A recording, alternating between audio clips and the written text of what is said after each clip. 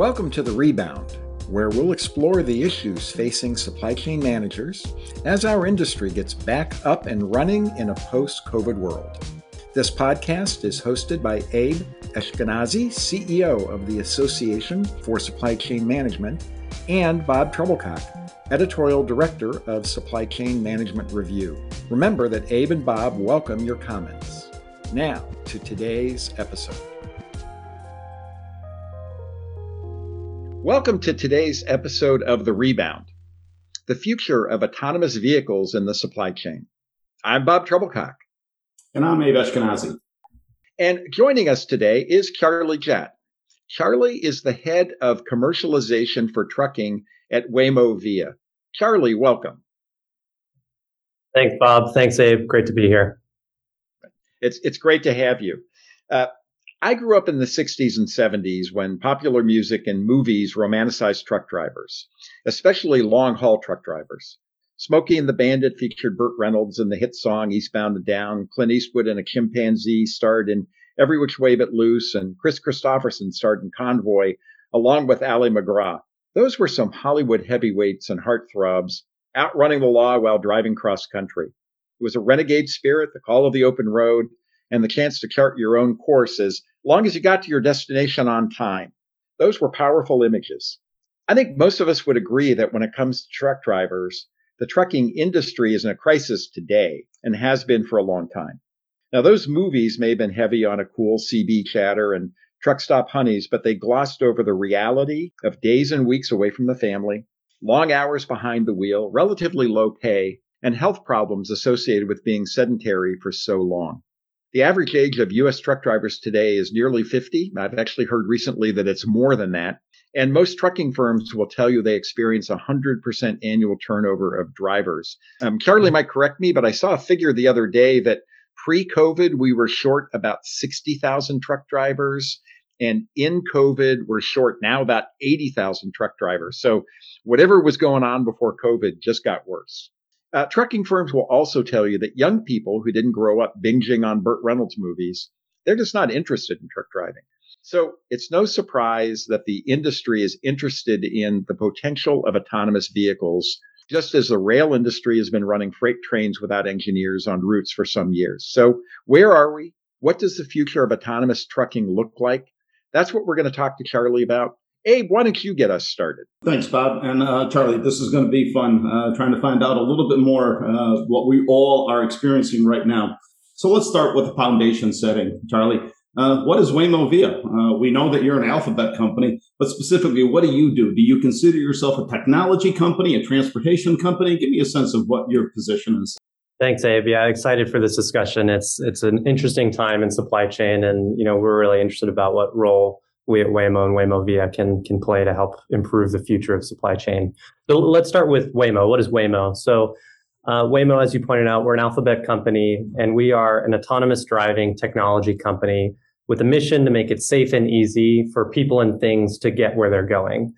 We were started in 2009 as the Google self-driving car project. You may have seen us in the news a way back under that identity. And since then, we've been on a decade-long adventure and mission to automate all forms of driving. And you asked whether we're a technology company or some other type of company. We are really a technology company. So what we're focused on building is the autonomous driver. And here at Waymo, we call that the Waymo driver. Now, that's a driver just like you or I could drive a truck or a car or any other type of vehicle. It's really one system that can be used across many types of applications. So when we talk about Waymo Via within the context of Waymo, that's one of our applications. So that's our goods movement business unit where we focus on heavy duty trucking as well as local urban deliveries. On the flip side, we also have a consumer offering called Waymo One. That's also a really interesting endeavor that we've been on, which is a public facing ride hailing service where we actually today have fully autonomous cars serving passengers in the Phoenix metro area, fully open to the public. And when I say fully autonomous, that means really, truly no driver behind the wheel. I'm actually in Phoenix right now. I took one of our Waymo One fully autonomous rides to get to and from dinner last night from my hotel. And being a technology company in a space that's really heavy on manufacturing and logistics, as is the supply chain and the trucking use case. It's really interesting about how we fit in with the ecosystem. So we're creating the technology. We're not making a truck, probably pretty apparent from my answers so far. We're also not here to build a large fleet of trucks, operate a large fleet of trucks. We're going to achieve a lot of that through our partnerships. So one example partnership, and we can talk about the others as well, is our strategic partnership with Daimler Trucks North America, one of the leading Class A truck manufacturers in the US. And we're partnering with them to integrate our technology onto one of their leading truck platforms, the Freightliner Cascadia, so that we can focus on what we do best, they can focus on what they do best, and we can make the best of that combination available to the industry. Yeah, I'm going to ask you a question about the business model, but let me ask you another question as part of that. So first, as I'd mentioned before we started this, I had a chance to talk to your colleague, Xinfeng Li, yesterday. And one of the things she talked about a little bit was sort of the state of the technology in terms of, what the trucks can do and what they can't do. She had a really interesting video that obviously we won't have here, showing the trucks, live view from the cab, trucks merging onto traffic and things like that. Can you, as part of this, sort of tell us where the state of the art is, and then talk a little bit about the driver as a service business model? Because it reminds me a little bit of the robotics as a service model where, company X doesn't buy the robot. It's almost like power by the hour in terms of like a jet engine. The airline doesn't buy the engine, GE owns the engine, and then they pay for, every hour of use. So tell us a little bit about the state of the technology and then explain the business model, the driver as a service model. Yeah, there's some really interesting analogies that you draw there, Bob. But let's start with the state of the technology. So I think it's actually best to talk about it from the standpoint of Waymo holistically, both the cars and the trucks. I mentioned that we have our fully autonomous cars already in operation in the Phoenix metro area, fully available to members of the public. If you're ever in town, just download the Waymo One app. And if you're in our service territory, you'll be able to hail a ride. So in that sense, autonomous driving technology is already here today, but there's still a long way to go. So on the truck side, more specifically, we haven't hit that first milestone yet. We haven't gone to a fully autonomous operation with no driver in the cab, but we're working towards that, of course. And so when you think about the progression of the technology, we've got a lot of those foundational capabilities, whether it's the vehicle's ability to perceive all of the road agents around it, the ability for the vehicle's computer to predict what all of the other road users are going to do on a real-time basis. All of that foundational technology is there. And what we're working on now is customizing to the trucking application. So some of the unique things about operating a truck versus a car, like long-range stopping distances, the need to see far down the highway to anticipate vehicles stopped on the shoulder, for example, pedestrians that shouldn't be on the highway but are because of a broken down vehicle or something like that.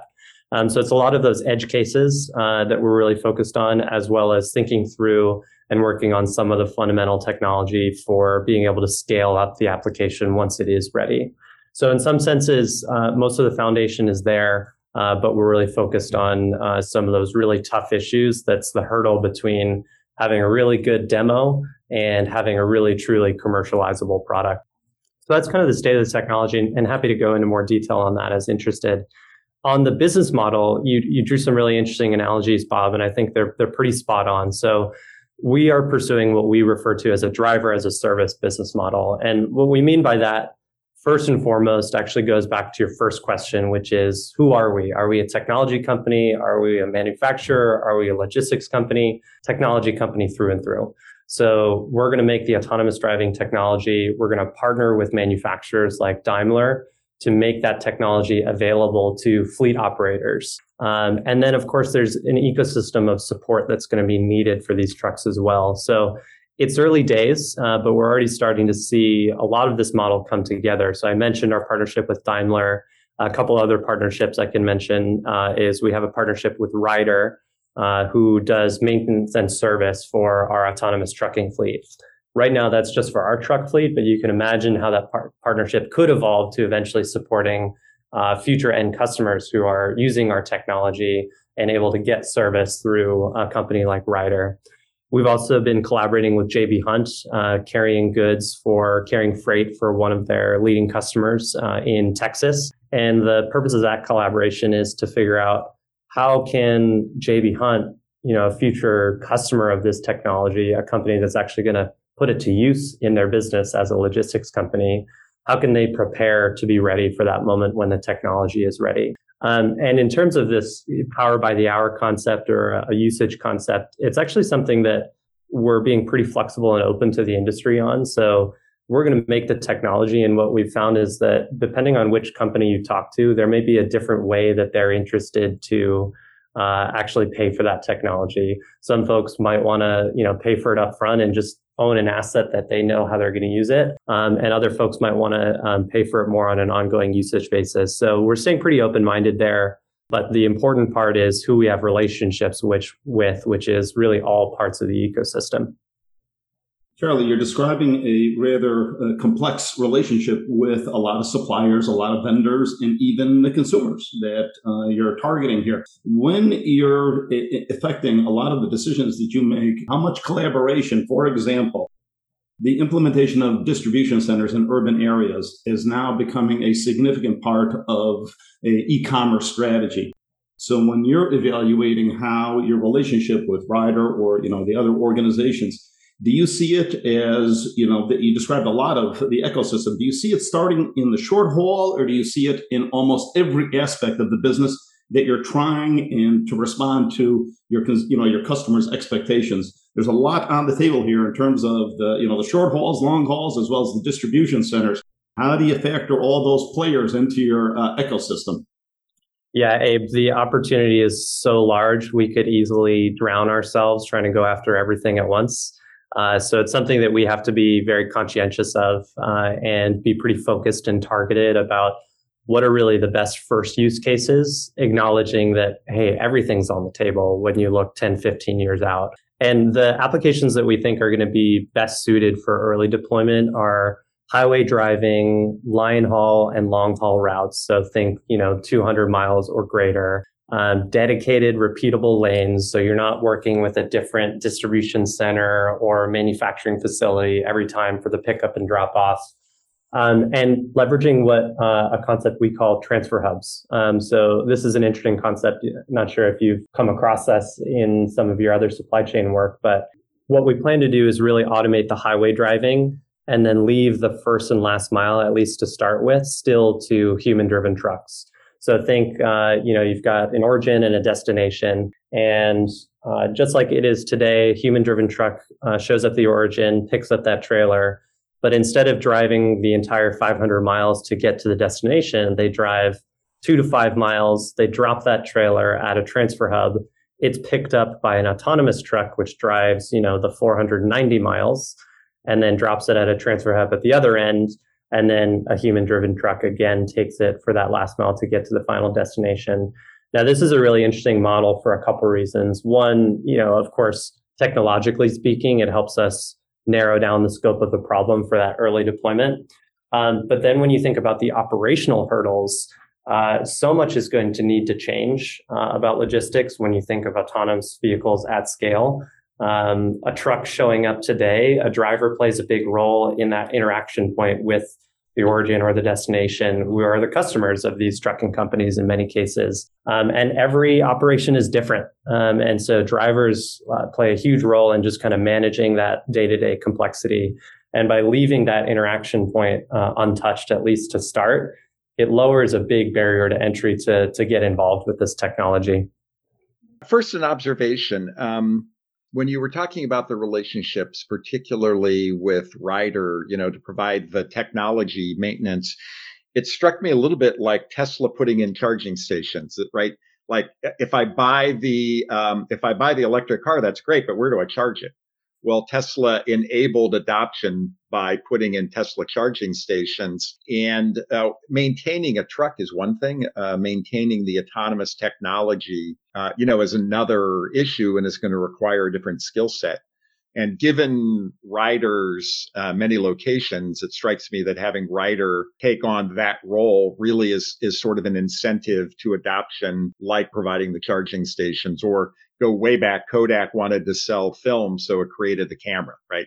You bought the camera with the film, and it solved that kind of problem. So that was kind of interesting.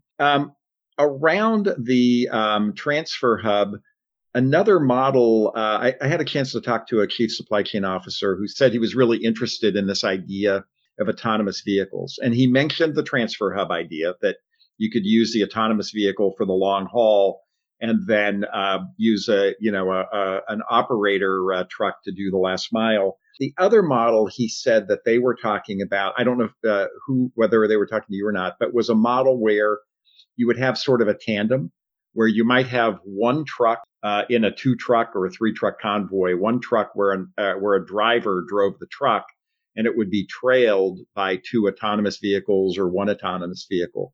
Is that another model you're hearing about or that customers are exploring? It's certainly a model that we see being explored by some of the other technology firms in the space. It's not an application that we're pursuing. Just from the experience that we've had in making a fully autonomous vehicle with our passenger cars, we found that you develop technology very differently when you are really focused on the end state you're going after. And so we're very cautious that we don't want to get caught up in some interim steps that might be exciting milestones, but might not be the right long-term technology path to get to the real scalable, commercially valuable offering that we think that fully autonomous driving can produce. I won't go into some of the specifics on the challenges we see with the convoy model that you described, but it's not something that we're pursuing at Waymo Via. Great. Just based on how you see the technology evolving, do you have a timeline where you think you're going to be able to move beyond like what you're doing in Texas as kind of pilots to deployment? Automakers like GM are saying 2035 and, all their vehicles will be electric. What kind of timeline, if you can share with us, are you looking at for deployment? Yeah, we don't share firm timeline projections, but I can give you a pretty good idea, which the technology is not a decade away. I think that's a big fork in the road that we see with some of our conversations is there's a lot of folks out there who say, wow, this sounds amazing. I can't wait until 2030. And no one's going to have to wait until 2030 for this technology to begin its initial scaling. Like I said, we've already got it on the passenger car side. And that's what really gives us the confidence to know that it's going to be ready to launch in the coming years. Now, the flip side of that is that the scaling of this technology is not going to be an overnight process. This is not build one widget and then manufacture 1 million widgets. This is really an operationally intense, service intense, partnership and collaboration intense type of technology. And so that initial launch will then kind of scale up and you'll see it first on some initial routes in some initial geographies serving really specific use cases. And you'll see this gradual expansion where we add new routes, add new use cases, add new customers while we scale up the volume of trucks. And when you look out far to say like 2030 or 2035, like your GM electric vehicle example, like I said, we don't make firm projections, but we do expect that by that point in time, there's going to be a lot of fully autonomous vehicles out there on the roads, both cars and trucks. And we think there's going to be a lot of Waymo drivers operating those vehicles. So it's an exciting time. I mean, it's a tough effort, so it's going to be certainly a lot of time and energy to get to that place. But what's exciting about it is that this technology is within reach. This is not, a hypothetical science fiction project here. Charlie, I think you hit the right term there, and exciting, I think is a operative word in terms of the changes and the impact that you're describing here. Let's go to the other side. What are the major challenges that you're facing in implementing the solutions here, whether on Veo or One? You're a technology company, so my assumption, as you indicated, technology is way ahead of us right now. So are we, is it consumer acceptance? Is it regulatory? Where are your hurdles? Yeah, Abe, the technology is really advanced, but it still is the core challenge that we're trying to solve. So there are a bunch of other challenges that come along with deploying that technology. But that's the really core vector that we are driving forward and trying to make progress on. So that's the obvious one, right? Like we need to get these things to work and we need to get them able to work at scale. And we've got a reasonably clear path to do that, but it's going to take a lot of time and energy to do it. And then once you get to that point, and we're already starting to see some of this, like you said, there's a bunch of other factors that come into play too, that we can't ignore and we can't put off until some later date. We have to be addressing those today. So, some of the examples are the regulatory hurdles. So we're fortunate that, the US in general and the Southwest region where we're operating most of our cars and trucks is generally a pretty supportive regulatory environment for autonomous vehicles. But there's a ton of complexity that goes into that. And so we spend tons of time working at all levels of government and public agencies in order to ensure that people know how this technology is going to be deployed and everybody's kind of ready and comfortable for that. One of the other, I think, interesting angles specifically for trucking is around operational complexity and operational readiness. You were talking about it earlier, Abe, with just the depth and complexity of the collaborations we've got, whether it's with the manufacturers, the fleets, the service companies, their end customers, the actual shipping companies. And so there's a bunch of questions about like, okay, so great, the truck can drive itself. Now what do we do? How do we actually use it well? And how do we actually extract the value that this technology can promise? And that's going to be a really kind of fun one in that it's going to be ever evolving, right? So the initial challenge we're working on is how do we get that first use case to work and prove out value? And then as you start going into all these other use cases, each one's going to come with some challenging, but fun challenging types of solutions to come up with. And then less so on the trucking side, but certainly broadly speaking with autonomous driving, public acceptance is a huge issue as well. So it's something that Waymo and even before we were Waymo, when we were the Google self-driving car project, we've spent lots of time and energy in just building trust with our local communities, building trust with like the broad dialogue around autonomous driving technology to ensure that, we're not getting ahead of what people are comfortable with us doing and building and earning and keeping that trust with the public is really essential to, our identity as a company.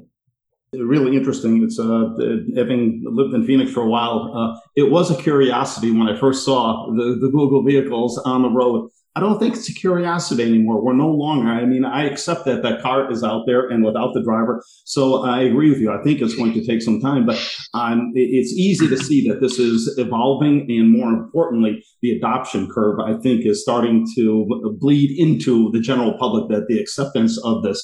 So really, Charlie, I can't thank you enough for discussing this exciting topic with us. And we look forward to all the changes that you and Waymo are not only driving, but autonomously driving into the future. So thank you very much, Charlie.